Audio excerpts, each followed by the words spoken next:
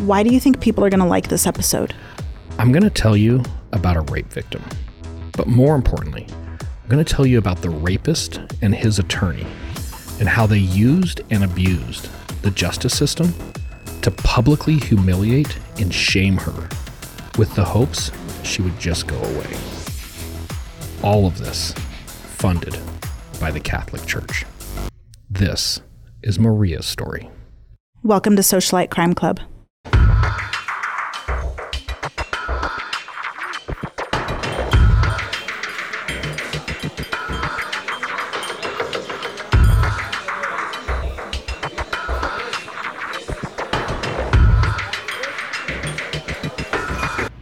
Recounting misdeeds. Misdeeds I made like him. So I said this is Maria's story, but I want our listeners to understand I've changed her name.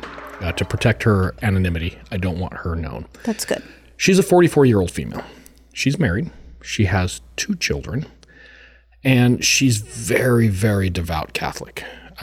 She goes to the Sacred Heart Catholic Church in Homestead, Florida. And she's a volunteer there. She actually teaches some different classes there. She does a lot with the church. Like, this is her community. It's her sense of community, if you will. She's extremely good friends with one of the priests there, Okay. Father Philippe. I think it's Philippe. Yeah, Philippe. Jean-Claude Philippe. Jean-Claude Philippe. Don't do that again. Okay, sorry. Jean-Claude is in his mid-60s, so about 22 years older than Maria. Very much a father figure, like they're tight. He married her. He is the godfather of You mean he acted as the priest to marry her? Yes. I'm sorry. He officiated Her wedding. her wedding to her current husband. Okay, that's good. That made that father thing really creepy. All of a sudden, father became daddy. All right. So, yes, but he's also the godfather of one of her children. He's gone on vacations with her family. He's over at the house from time to time. Like, they're tight, right? So the idea here is Maria, very devout Catholic, very involved in the church. It's her entire community, super close to this She's very priest. kind to the priest in her church. Very kind to the priest. And he has a major role in her life as a father figure. And I'm saying that outside the context of Okay. Father Philippe, if you will. And like you said, we are talking about Jean-Claude Philippe. And I am no longer, from this point forward, I'm not going to refer to him as a father or a priest because he doesn't deserve it. So Okay. he will just be Jean-Claude Good. Okay. for the rest of this episode. Got it. He, going into this case, or going into when this incident is going to occur, he's returning from Israel. He did a little sabbatical. What year are we talking about here? 2018. So it's late summer, early fall 2018. He goes over to Israel, and he's coming back from Israel. And apparently he picked up some souvenirs, maybe a gift or two for Maria. And when he gets back to Florida, he wants to meet up with Maria. However, she's sick. So they've had some communications back and forth. And ultimately and I want to make sure we really nail the timeline. The timeline on this one is going to be really important. Okay. So on Monday, October 29th, 2018, right? It's a Monday. He is going to text her through WhatsApp. Oh. And essentially what he's texting her is, hey, how are you feeling? And she responds that I'm still sick, but I'm feeling a little bit better. And he recommends that she should drink some lemon juice. Lemon juice. Okay. Apparently that's going to fix her and make the her better. vitamin C, the acidity in it. They're Sure. So, packed with nutrients. right. More importantly, he makes it very clear, I am still expecting you here tomorrow at 7 p.m. To see, Regardless of how you feel. yes, to see your souvenirs, would you please be here? And she acknowledges, yes, I am still planning on coming over tomorrow. Okay. The reason I'm kind of trying to emphasize this, there is no debate about this conversation. This isn't a recollection of what she's saying. It's not a recollection of what Jean-Claude It's is not saying. a he said, she said. It's a This is a physical forensic extract from her phone of the conversation. So we know without any questions, this conversation happened. They are supposed to meet on Tuesday, the 30th at 7 p.m.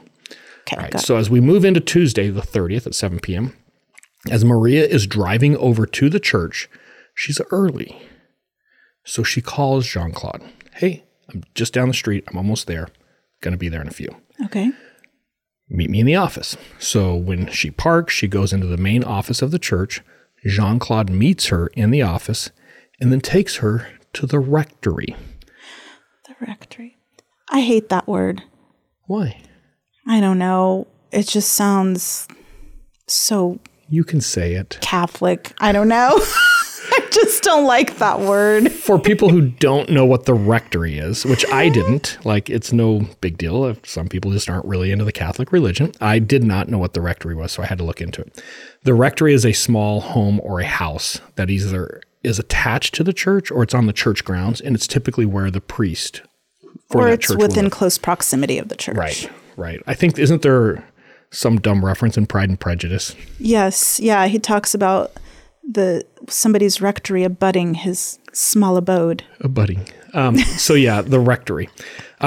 Essentially, this is the house at the church that Jean-Claude lives in. Okay. So he meets her in the front office, takes her to the small house that's on the Catholic church grounds. Okay. They are in the living room kitchen area, which apparently it's pretty small, all to combine one area. And he is going to give her an aloe vera drink. And he explains to her, like, hey, I've got this special drink. It's made of aloe vera. It's supposed to be really healthy. I know you've been sick. This is going to make you feel better. It's like aloe vera juice. Okay. I've never drank it. Yeah. Okay. So she accepts the drink. He pours into a cup, gives her the cup. She starts to drink the cup. Mm-hmm. And I don't know all the history. It's a little bit shady here, and I'm not going to call her up and ask her. So all I know is that she has some type of a shoulder issue. And there's a conversation about how's her shoulder feeling, and it's still bothering her. And he offers to put anointed oil on it. And you're going to know much more about this than I am. Well, the anointing oil, so there's different types of oils that are used in Catholicism. So let me preface this by saying I have not been a good Catholic in years, like a lot of years. That's a freaking understatement, but anyway. However, so there's different oils, right? So they're used for different things. So for instance, one type of oil is used for healing, which it sounds like he was going to use on her. So he's going to heal her. They put it on, it's typically only put on the forehead of the sick person and their hands. And so would you put it on the shoulder? And that seems odd, right? Maybe, I don't know. But then they also use it for catechumens, which is like people who are becoming Catholic. So it's just before baptism.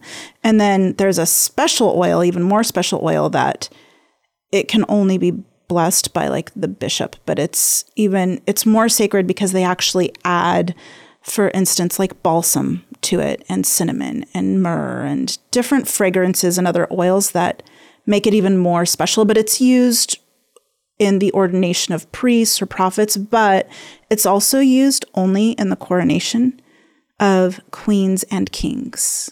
So it's also used in the confirmation process of Catholics confirming that they're Catholic. I'm going to say this with the least amount of offense that I can. Okay. In explaining all that, at any point did you feel a little bit weird? Yeah. Okay. Yeah. All right. So you're acknowledging like it does sound weird that I can make this oil and I can put it on you and it's going to heal you. Well, it's olive oil, right? It's like now, olive hang on. oil from... I cooked up some mean tacos the other night and I used olive oil and it did heal me. High quality olive oil. So, but yeah, it's essentially olive oil and they source it typically out of Jerusalem. So in researching this episode, I didn't want to come across as a complete moron. So I did research a little bit about, okay, what's up with the oil? It also cast out demons.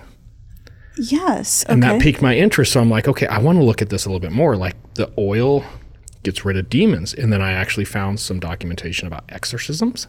Okay. And that this oil is also used in exorcisms. Okay. Yes, they'll use it in exorcisms. Which I didn't understand at first. Like how does olive oil keep the demons out? Mm-hmm. But then I found a really good article in Vice magazine that made total sense. Oh, okay. If you are possessed, then you need an exorcism like you're possessed. Yes. If your house is possessed, okay, it's not a possession. It's an infestation. Like cockroaches. Kind of, but you have demons in your house. They're not possessing you, they're possessing your house. Okay. Well, if you have a priest come over and they do an exorcism, Could you please pick up your shoes? that's not what I'm doing. The demons. Put your dishes in the dishwasher. Hey, if you're going to be here and harass me, at least clean some shit up in the process. Yeah, you can't be here otherwise. And where all of a sudden it totally makes sense to me, where I'm like, well, that's logical. This priest explained that if they use holy water in the exorcism as an infestation, as soon as they leave, the water evaporates, the demons come back. But if you use oil or salt, apparently you can also bless the salt, it doesn't evaporate and it provides longer protection. And then I'm like, well, that totally makes sense. This sounds very pagan. Kind of. The salts, the oils. Okay. And then I ran across another article to which I concluded, okay, I think the exorcism thing has somewhat been debunked. And it's kind of interesting. On October 17th of 2020, two priests, one in Portland, Oregon, one in San Francisco, California, decided at the same time, it was coordinated, at the same time they were both going to perform an exorcism in each city. So the priest in Portland was going to cast out all the demons in Portland, and the priest in San Francisco was going to cast out all the demons. So this was an infestation type of exorcism. See, yes, it was an infestation. Okay.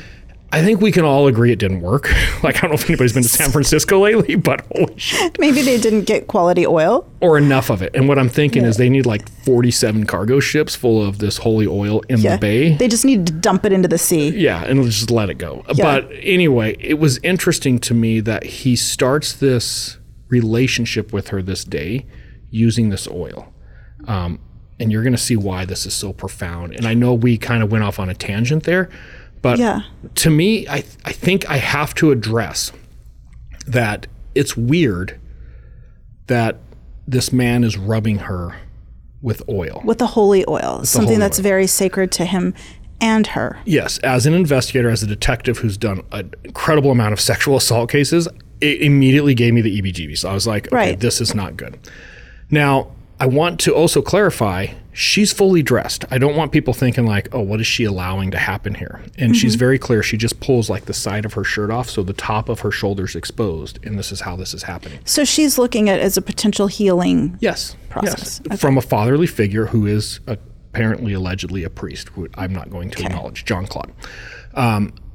She remembers sitting in a chair. She remembers this happening. She remembers looking at luggage. And then she doesn't remember anything for 2 hours. She's out, which has got to be scary, right? Yeah. 2 hours later, she's going to wake up. She is in a bed she doesn't recognize. Okay. So imagine yourself in this position. You wake up, you're like, oh my God, I don't know where I'm at. Right. She is completely nude. No clothes. And this guy, Jean-Claude, is standing over her. Ay, Dios mío. Correct. 100%. That would be very scary. Oh, it gets worse. Oh, I wasn't picturing him looking like that. Well, I wasn't picturing this being I the couldn't priest. find the real picture of what it looked like at this time. Like, he's wearing a nice suit here, which those of you at home, go to our YouTube channel and you can see the actual picture here that I have. But he's dressed in a jacket and a shirt. In this actual He looks incident, like a foreign dignitary or he does something. He does. Yeah. 100%. However, let me make this a little bit more grimy. He's not dressed. When she looks up from the bed, he's standing next to the bed over her. He's only in his underwear. Oh, no. He is profusely sweating, like just sweaty as can be. He has a noticeable wet spot on his underwear. So, hang on. He's wearing his underwear. She sees him in his underwear. Yeah. He's completely naked except for underwear, and he has a noticeable wet spot in the general area of his penis on his underwear.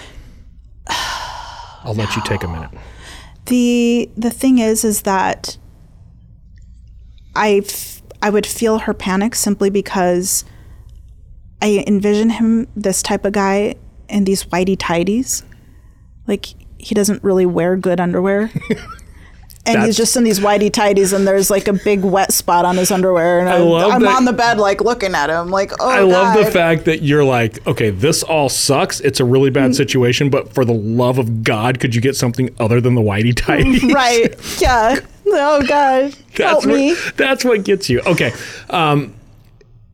she's very modest, extremely modest. She is a good Catholic girl, and she's very modest. So she immediately, realizing she's naked, she tries to cover herself up. Okay. In doing so, she realizes she is full of oil. Like her entire body is an oil slick. Like the Kim Kardashian picture in episode 1. In paper. Yes, she is completely oiled up. When she puts her hand over her pelvic area to try to give her a little bit of modesty, Right. she feels a wet spot. Like a known wet spot. The next part's going to disturb you Okay. and our listeners. She smells what she recognizes, quote, as the pungent odor of semen, unquote. Now, I want you to think for a second. You're sitting in a chair.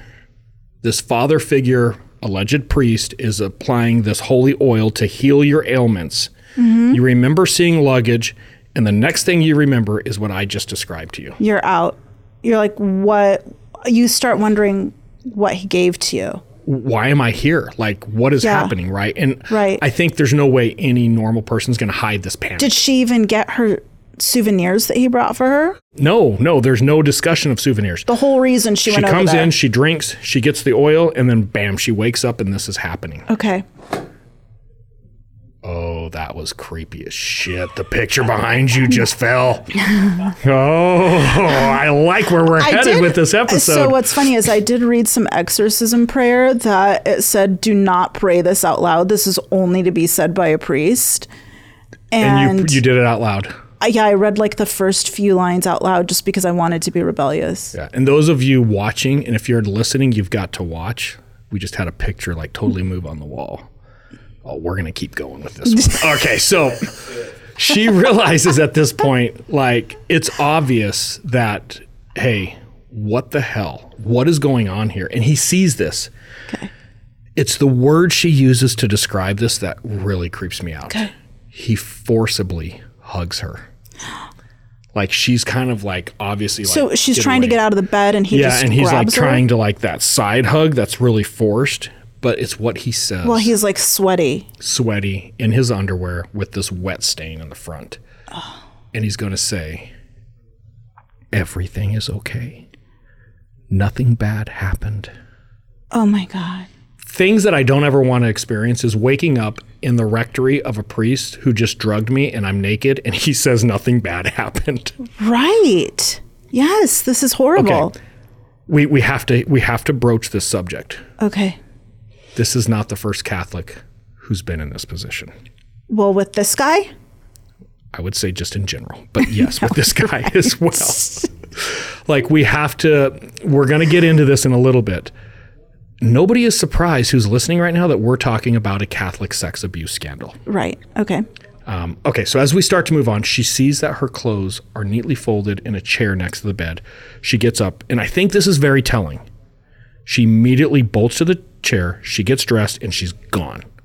And I think people at home need to really think about this later on as we start to get through this. What our victim just experienced is date rape. There's no doubt. And if there's ever an OMG WTF moment, I think we can all agree. Yeah, we need to put that on a shirt. Those two go together at this time. Yeah. OMG WTF. Yeah. Maybe we'll put that in the swag store. Maybe that would be fun. Yeah. Okay. So I can't tell you because law enforcement's not going to know what he used to drug her, but she was drugged. And most of the time when we see cases like this, it's what's called GHB. Okay. And GHB is gamma hydroxybutyrate. Okay. It first came on in the weightlifting scene, like late 70s, early 80s, like bodybuilders. Is this the same thing as a roofie, or? It's what people will commonly refer to. Roofie is Rohypnol, a little bit of a different complex as far as the chemical composure, but it's very similar. Okay. What's interesting to understand here is this was actually used by weightlifters back in the late 70s, early 80s, because there was this belief that if you completely passed out and you got this super, super deep sleep, that's when your body produced the most growth hormones. Mm-hmm. And it was really healthy as a weightlifter to basically be as unconscious as possible. So they were using GHB and they would take a shit ton of it to literally make themselves pass out. To like increase the rate of their muscle growth. Correct. The problem with GHB is what's called a half-life. It's how long it stays in your body. It has a really short half-life. So, for example, in the urine, it is detected for up to 12 hours. Oh, that's really short. It's super short. Okay. Blood test, 8 hours. Saliva, 6 hours. So if you think about, hey, I'm hanging out in a bar, some dude roofies me or pours this GHB in my glass, I pass out, he does whatever he does to me, and we're going to change this up in a minute. It's not always females who are the victim. Right.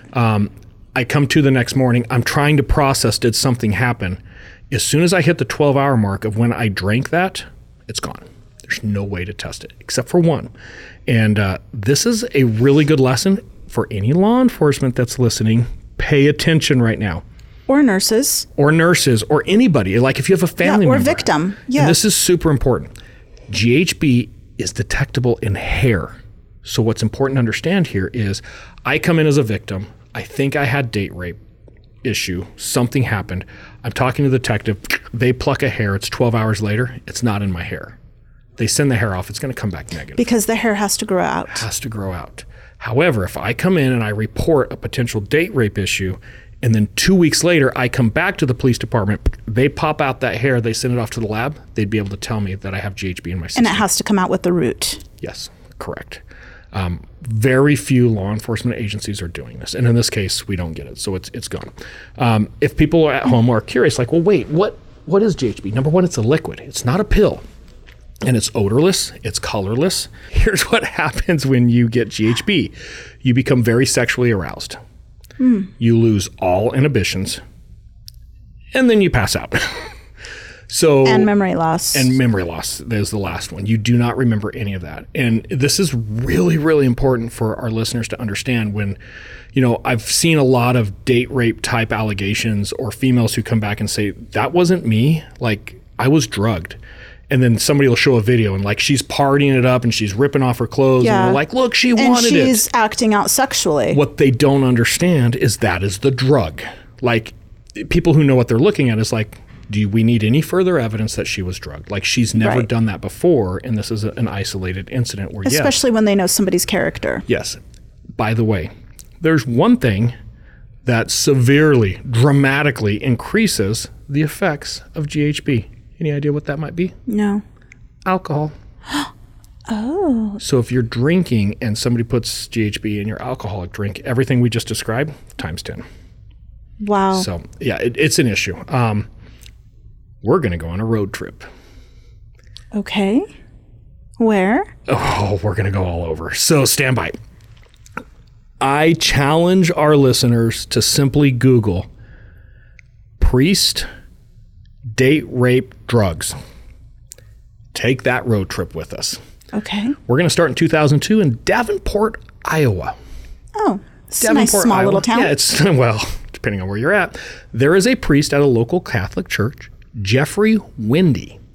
Jeffrey Wendy is into the bodybuilding scene, and him and his buddies, even though he's a priest, him and his buddies are producing GHB. I'm sure his priest outfit looks really good over a built body. Okay, however, where do you think Jeffrey lives? In a rectory? In a rectory. Where do you think the GHB lab is at? In his rectory. In the rectory. Why do you think Jeffrey has a GHB laboratory in his rectory? Because nobody goes there? And he's using the church's name to purchase all the precursor chemicals needed to make GHB. So these idiots come up with this idea that there's certain chemicals you have to buy to manufacture GHB. Well, DEA pays attention to this shit. Like anybody who's bought Sudafed and you have to sign your name. Yeah. Well, that's because if you sign your name 14 times in one day throughout the city, DEA is like, okay, he's got a meth lab. Yeah. The chemicals used for GHB, same thing. So what they were thinking is they could justify it as the church. So like he's ordering 25 gallons of solvent at a time to be delivered to the church. And DEA is like, there's a lab in that church. So they end up popping Jeffrey. He goes to prison. Good. I think he did like, I don't know, I'm going to guess around 10 years. I don't recall the exact, it was a decent amount of time. Okay. Guess what happens when priest Jeffrey gets out of prison? He asked for his job back. And they gave it to him. He becomes a priest again. And they just embraced him. Right. You gotta well, do where what you did he gotta go? do. Do you know? What Chicago. And he got in trouble again. And this time they kicked him out. And I don't remember the whole issues. He talked to somebody he wasn't supposed to talk to. It doesn't matter. But let's continue our road trip. Okay. Get in the plane in Davenport, Iowa. We're going to fly to Louisiana. Okay. New Orleans. Oh. We have another priest. Okay. Now, this priest, I got to give a little bit more credit. He's not going to wear his priest getup, and we're not going to do anything in the rectory. So at least this priest is a little better. He's trying to act with a little bit of morality. Yes, but he likes to cruise for guys in the French Quarter. And what he specifically is looking for is very drunk males or lost males, which he befriends, buys them a drink, gives them a little GHB, and then he takes them back to his house. The rectory. No, he doesn't live in the rectory. Oh, okay. However, when he gets them back to the house, he starts to undress them and puts them in certain sexual poses and starts to photograph and videotape them. Then he starts to have all kinds of sexual encounters. Make no mistake, they are unconscious, which he again photographs and videotapes. He has an entire network where he shares these photographs and video of him molesting these unconscious males online. He was recently indicted on 17 different charges. He got 25 years in prison. They think there's up to 60 other victims they haven't identified yet. Oh, no. It's all GHB and a priest. And they know there are other potentially 60 victims from the videos. Correct. Now, that's a really screwed up story, and I have to tell you, I'm reading this story, and I get to the end of the story, and it's the one thing that really gave me pause, because I've read some pretty screwed up stories in the past, and I get to this one part, and I had to stop, and I caught myself staring at the screen for like 2 minutes, like, guess what church he was at in New Orleans? Sacred Heart. No. What church? The Church of Immaculate Conception. The Church of Immaculate Conception. I don't know why that caught me, but I was like, being conceived no, with how he's doing this. No. Okay, let's get back on our road trip. We're going to take off from New Orleans. You're going to like this one. We're going to Spain. I love Spain. Just recently in Spain, 2023, there is a priest who is traveling with the church congregation to different types of vacation outings and conferences. And he's using GHB to drug female parishioners and take them back to his room where he is sexually assaulting them. This priest goes a little bit further, and he likes to take their underwear as a trophy. Oh. Now, I don't He's know. that kind of guy. That guy, yep, right. So I don't know the whole dynamics, and I'm not even going to pretend that I do. He's in a relationship with a female. And like when I first read this, I thought, I didn't think priests were allowed to be. No. But he's in a relationship. This means he has a mistress. No, she lives with him because she comes across, he's videotaping as well. She comes across some of his stuff where he's raping these women. She reports it to the archdiocese. I'm sure that went over well. They didn't do anything. Of course they didn't. He moves to a different church at his own request. So now they're separated for a while. She flies over to visit him. And while she's visiting him, she sees stuff on his computer, apparently, Okay. that shows he's still doing it. She reports him a second time. And You know what's going to go. nada. Nada. So at this point, she's like, screw it, I'm going to the cops. And she took the computer and went to the cops. So now the cops Good. have the laptop Oh, awesome. and all of this evidence. So he just got indicted. And these are just some of the more prolific cases. But I want our audience to understand, when we think priest sex abuse scandals, everybody thinks kids. It is just as adults. profound with adults, and it's drugging them. Like, it is out of control. It was really interesting when I saw this. Like, there needs to be some awareness with this. I think the moral of the story here is don't ever consume any liquid a priest gives you. And I'm sure for some people that's really going to screw up the whole sacrament thing. It also seems to me that the recruitment pool of priests is really drying up nowadays. Well, that's hard to imagine. Like, hey, come to us. You can never be in a sexual relation. You have to live in the rectory, which sounds like rectum to me. Yeah. And it's a great life of servitude. Right. Well, it's funny because I was reading some article about how there just aren't very many priests anymore. And No the shit. idea here is that, so the Pope actually gave some speech not too long ago. I don't remember which Pope it was, but he's talking about how Catholics just don't want families anymore. People would rather have cats and dogs as their children. It's less likely they're going to get sexually assaulted by the priest. Probably. And they started talking about how because there aren't these big families anymore, parents aren't willing to give up a child to priesthood. So typically, it's more common that families with 3 or more children, specifically Catholic families, actually have somebody who goes into the priesthood. So the issue for the Catholic Church is that people just aren't having enough children. And apparently they're not taking their cats. Yeah, we don't take cats. Go figure. Okay, we're going to go back to our case. So we got off on a little tangent there, but I want people to understand that this is not an isolated incident. Okay, so we're talking about October 30th. It's a Tuesday between what we believe is 7 to 9 p.m. And I need to explain, why do we think it's between 7 and 9 p.m.? Because we have a WhatsApp text message that says, meet me at 7 o'clock at the rectory, right? Mm-hmm. And she's there for what she thinks is roughly 2 hours. When she goes there, she goes into the rectory. She remembers that. When she gets dressed and comes out, she's coming out of the rectory. So we know it happened at the rectory, Tuesday, October 30th, we believe between 7 and 9 p.m. There's going to be some reports later on. We're going to talk about how it's a delayed report. It's not delayed, though. So over the next couple of weeks, she confronts Jean-Claude about, hey, what happened? What's going on? Do we know how she confronted him? Did she go to the church? Did she just call him, or? In person and over the phone. He avoids her. He ignores her. He deflects. He will not talk about it. She stops going to mass, is that he is officiating. Yeah. Ultimately, she's going to stop going to this church altogether. Okay. But she gets really frustrated. She hasn't told anybody that this happened.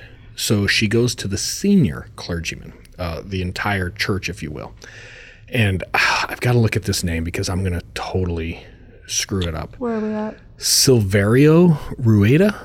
Silverio Rueda. And that's what I said. Anyway, when she tells him that this is what happened, she explains the whole thing. Mm-hmm. I've got to look at this because I got to quote this one. He replies, "Things happen, and they happen for a reason. You have been touched by God." And then he tells her, if you say anything, you're only hurting the church.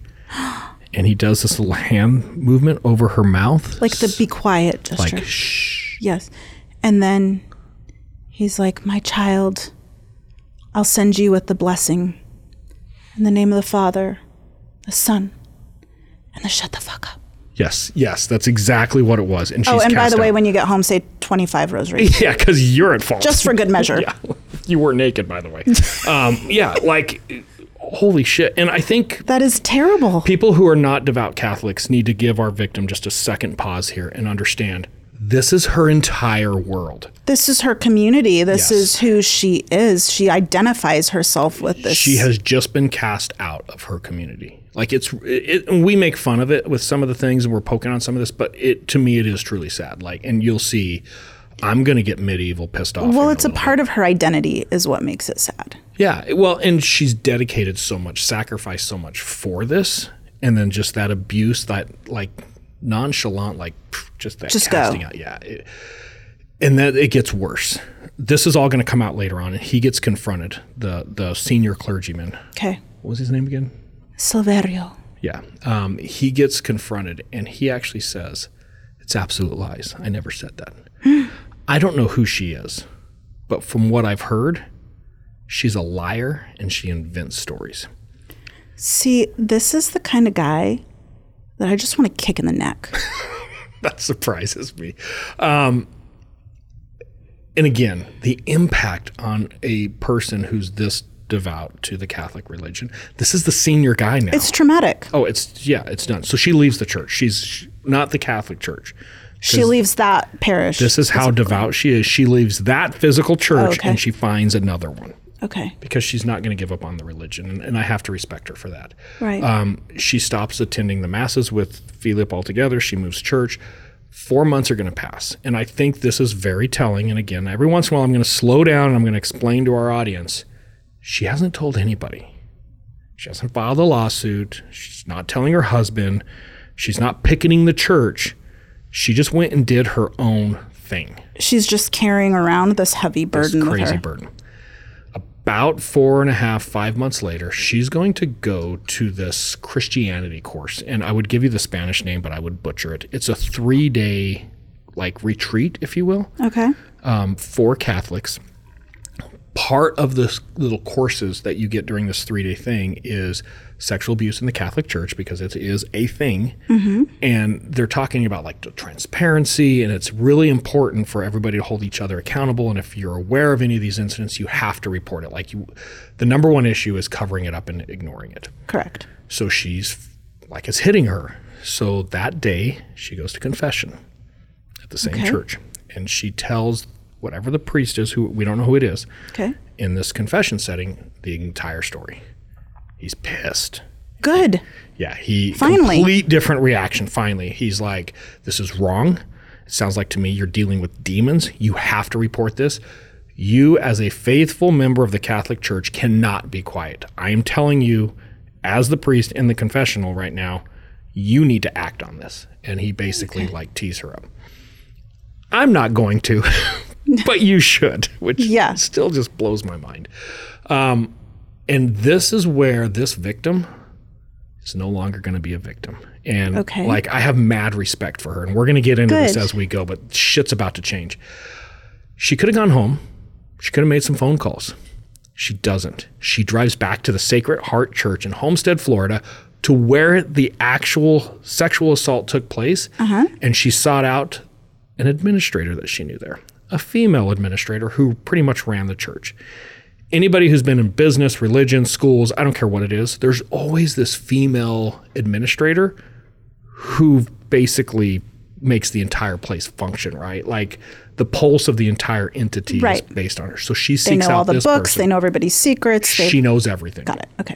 She seeks out this administrator, and she explains the story, and she explains what happened in confession. And this is the right person, because this administrator's, I know exactly what to do. Come with me. They go into her office. They sit down. Together, they craft an email to the Archdiocese of Miami. And I said that way because the acronym is ADOM, A-D-O-M, Archdiocese of Miami. So when I use ADOM later, you know what it is. They send this email to the ADOM email saying, hey, we have a victim. Adam is going to contact her. She's going to go and do an interview with the Archdiocese of Miami, where she reveals everything. They do the right thing, and they tell her, you need to tell law enforcement.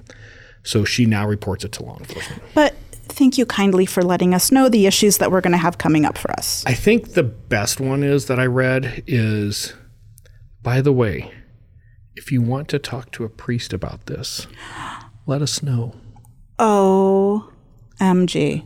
Like, is there any more offensive That's so thing that you cringy. can say at the time? Like, hey, if you want to be one-on-one with a male priest in a room, let us know and we'll close the door, basically.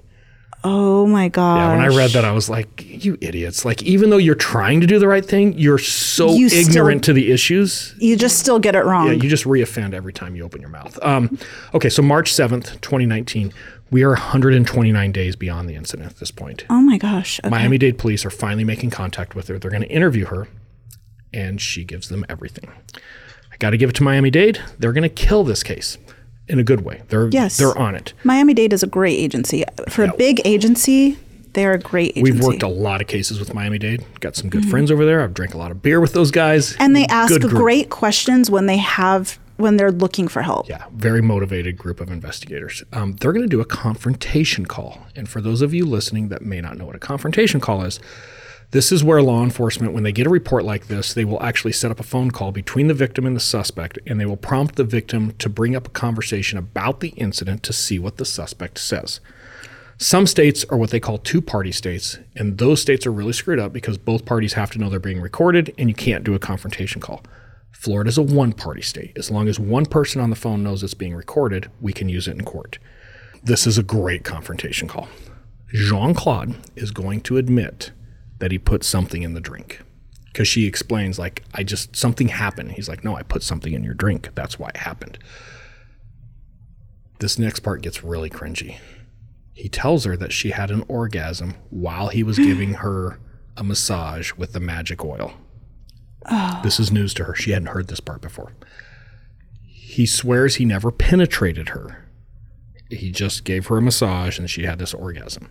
She confronts him about what she saw when she woke up with the underwear and the wet spot. He admits that he had an erection and that he had also climaxed, which was the wet spot. All over her. Well, they didn't get into that much. As she's like, why would you do that? Like, you understand this is not right. It's a violation of her trust.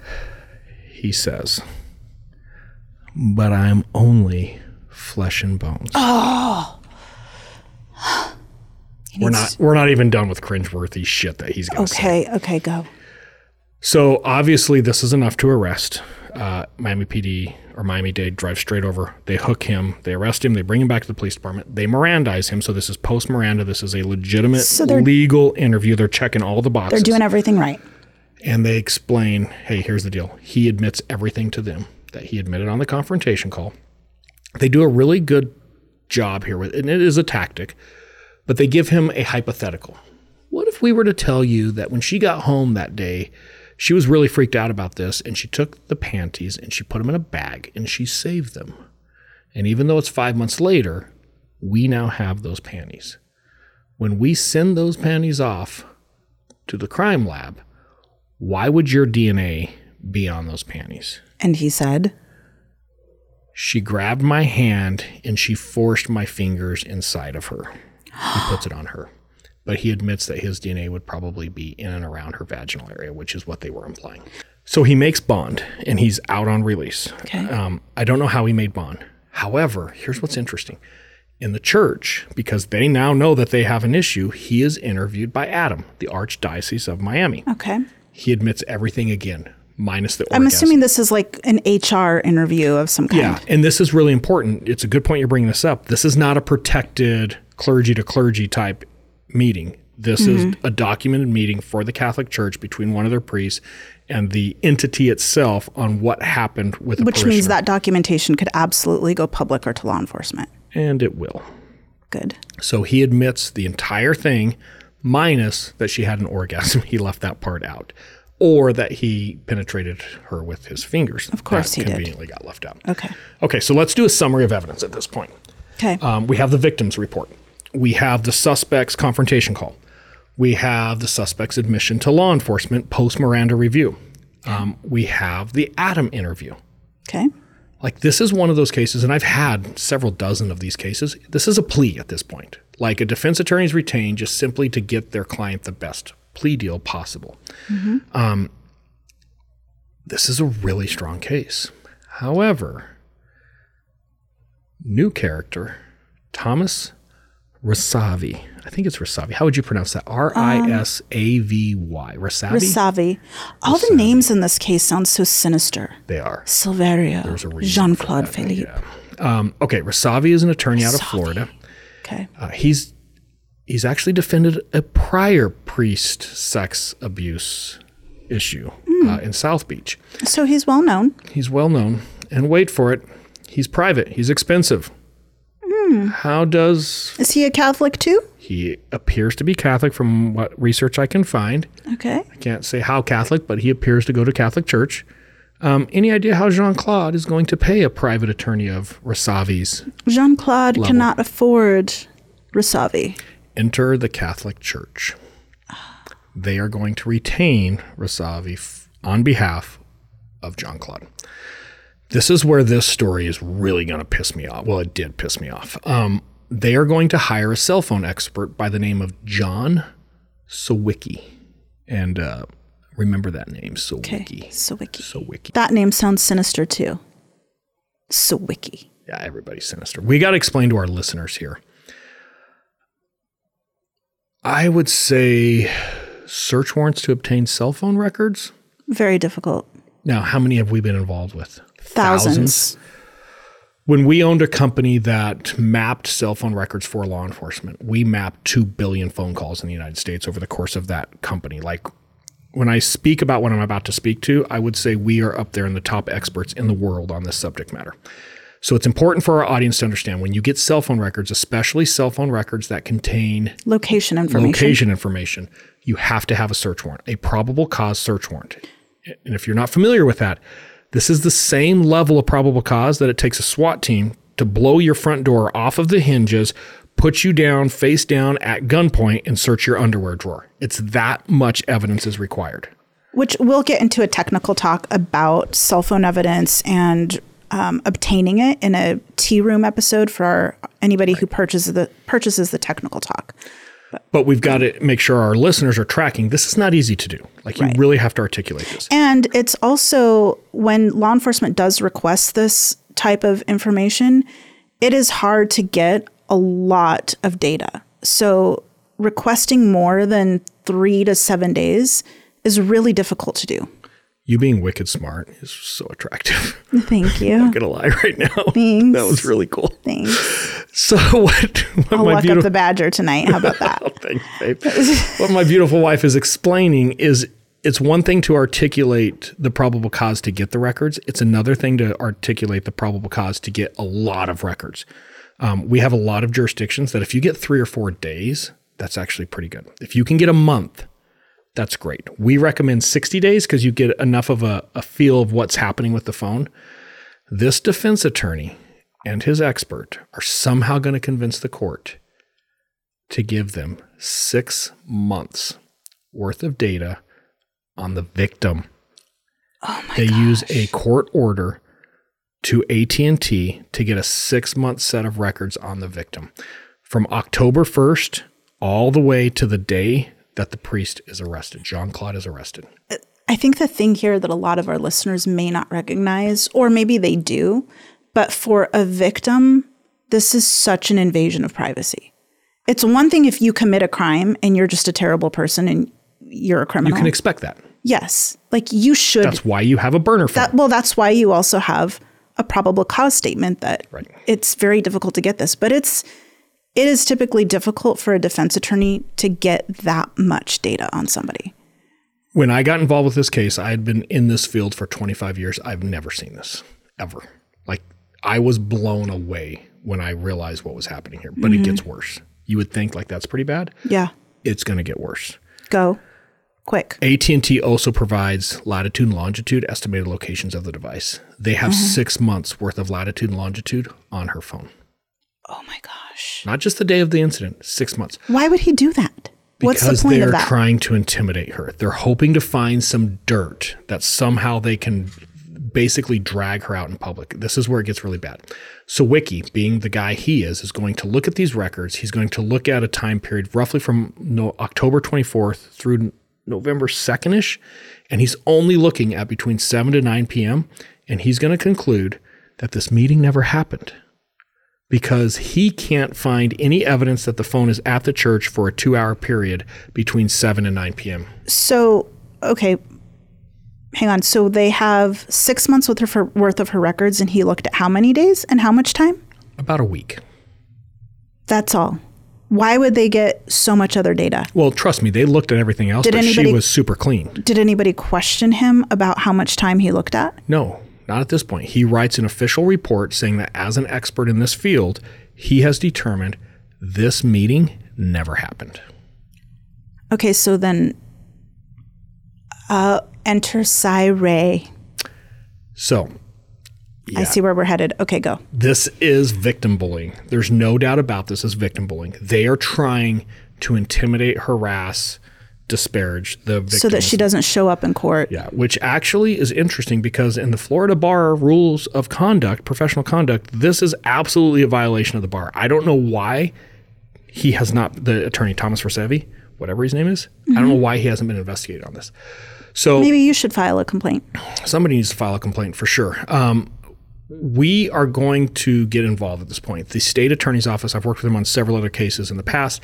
They call me up and the prosecutor tells me, he's like, hey, I don't know why the phone records are showing what they're showing. We know that this happened. Everybody's admitted the confrontation call. Like, there's 3 different admissions to this. Can you please take a look at these records and see what's up? And he starts to explain the case and I stop him. And I explain to him, hey, where's the church? How long did she think she was there? Oh, by the way, she calls the priest just as she's getting there. Are you ready for this part? Mm-hmm.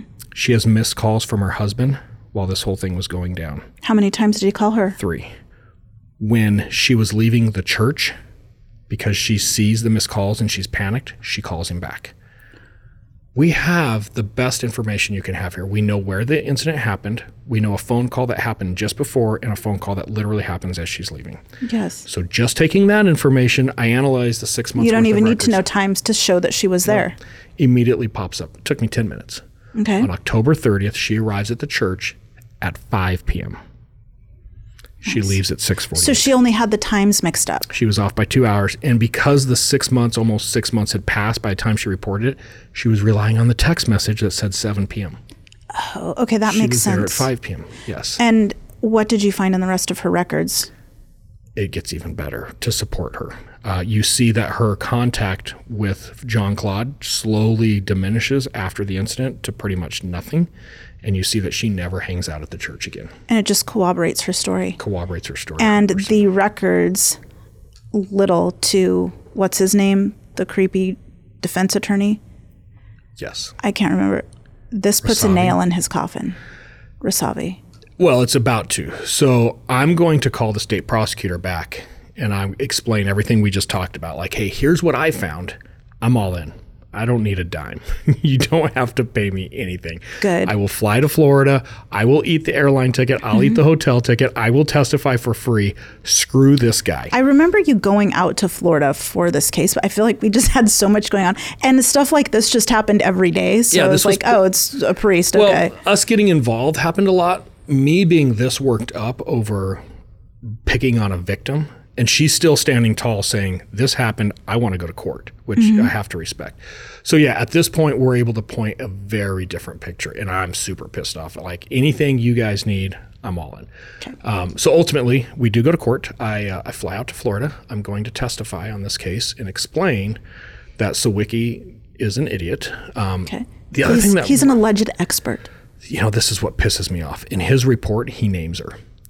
It's one of the few reports that was generated as part of the court hearings that actually names her, which I have to think is like, I've never named a victim like that. Like, why would you do that? Right. And They're making her out to be the suspect. he refers to her throughout his report as the alleged victim. Yeah, drove me. So yeah, he is the alleged expert. He's going to eat it on this case. He's going to look as dumb as he sounds. However, Jean-Claude decides to take the stand. So he is also going to testify. Why would he take the stand? Because he's stupid. He admits to inviting him to the rectory. He admits Inviting her to the rectory. Oh, sorry, inviting her to the rectory. Okay. He admits taking her in her bed or in his bedroom in the rectory. Oh yeah, she was naked. I did massage her with the oil, but I never drugged her, and I never penetrated her. I just couldn't leave her alone there. Right. The prosecutor is so dumbfounded about how ridiculous his testimony sounds. He literally says, "Do you expect the jury to believe this?" Okay. At which John Claude looks up, points to the ceiling, and says, "God first." What does that even mean? I don't know. I have no idea. Why would he say that? Theatrics. It's the theatrics of it. I don't know. Oh. And then, of course, the prosecutor's like, well, what about the 3 different confessions you made? And he says, look, here's what happened with the confession. I was tired. I wanted to go home. I thought if I told the cops what they wanted to hear, they would just let me go. Like, hey, Jean-Claude, did you rape her? Nope. Are you sure? Nope. But it is 9:30 and I do have a 7 o'clock appointment. I'm also hungry. I'm super hungry. I love some Chick-fil-A. Okay, I raped her. Can I go now? Like, that is literally what he's trying to convince the jury of. Oh that my he gosh. false confessed because he just wanted to go home. Now, the prosecutor on this case might know a thing or two about what he's doing. Okay. Somehow he seats an all-female jury. LOL. This is awesome. Yeah, literally a jury of Her peers. her peers. They will take all of 2 hours to convict him. So, As they should. Good for yeah, them. like, have a good day. This is so awesome simply because you have a group of females literally making such a powerful decision over a priest. Well, not just over the priest at this point. The Catholic Church. Make no mistake, there's an extension of the Catholic Church being represented by this slimy defense attorney who is using these horrible bullying tactics to literally humiliate this victim who will not have it. Completely disparage her. Yes. And she stands strong, and I think they see that. This is where it gets good. Okay. So just for our audience, again, on some procedural things here. When you get convicted, there's usually a several month to sometimes it can be a year gap between the jury coming back with a guilty verdict and you being sentenced by the judge for how much prison. And there's there's reports, like pre-sentence reports that happen during that time. So they convict him. There's a couple months that pass. Jean-Claude goes back into court for his sentencing. And now at sentencing, victims have the right to appear in court and make a victim impact statement. Okay. Basically, they can address the court and they can say why the judge needs to rule whatever way she or he does on the sentence. At the same time, the defendant, Jean-Claude, can also make a statement. The victim in this case shows up, which I love that. She doesn't have to. This dude's going to prison regardless, but she shows up and she explains, you were a father figure to me. You turned my world upside down. Like she makes this really impactful statement. She just comes off really classy, like she's a class act. Okay. Now it's Jean-Claude's turn to talk. Oh, no. Yeah, you're hitting this one right on the head. I got to quote this. Stand by.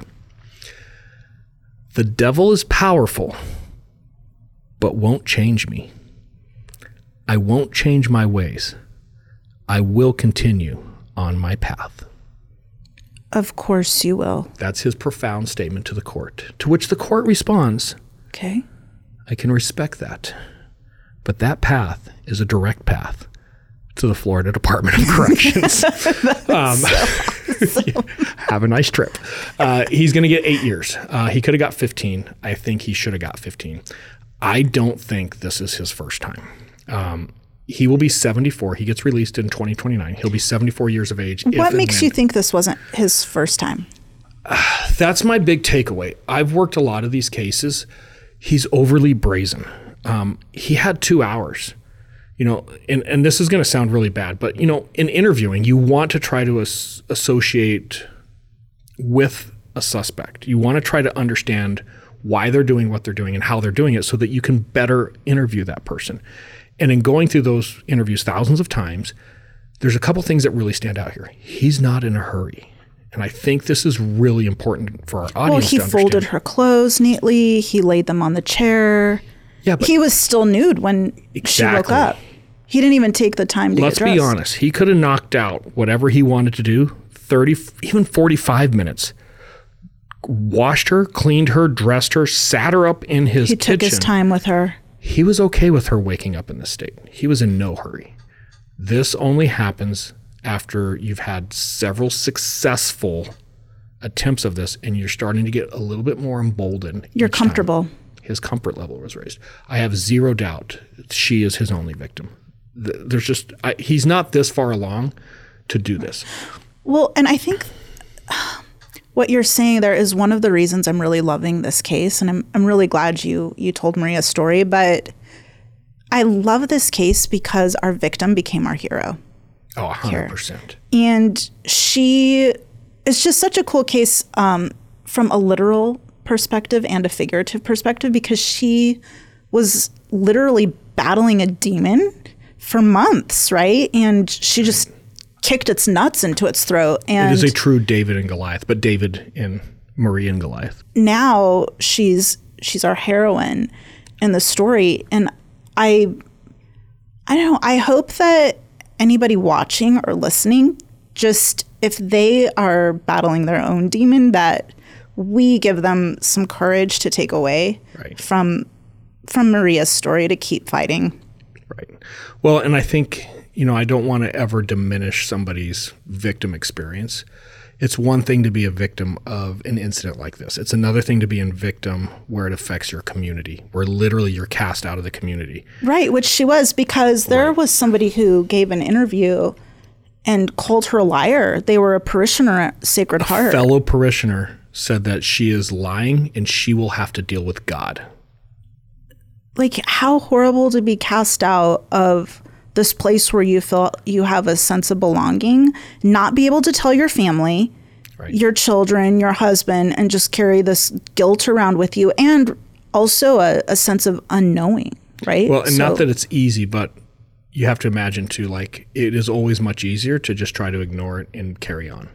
Right. And instead, not only did she not ignore it, like she got to a point as soon as that confession happened and she finally got a priest to give her just that little push of support, like she was just a rocket, right? Like she just literally launched a rocket into the entire diocese. There, I love Maria. Yeah. I will say though, I am excited that our next episode is just a good old-fashioned homicide, because this Catholic and Mormon stuff back to back is really overwhelming. Ah, babe, you had me at homicide. Not only is it a homicide, it is a 3-ring circus of homicide. It is crazy. Now, and I'm going to warn everybody now, and we're going to warn them during the episode, it's a 2-parter. It is a very complex, crazy homicide. It's going to take us 2 episodes to get through. But I am actually, like you, can we just get to a simple homicide at this point? Like, I'm done with all these other nonsense. Yeah. So until then, stay safe. Have a great week.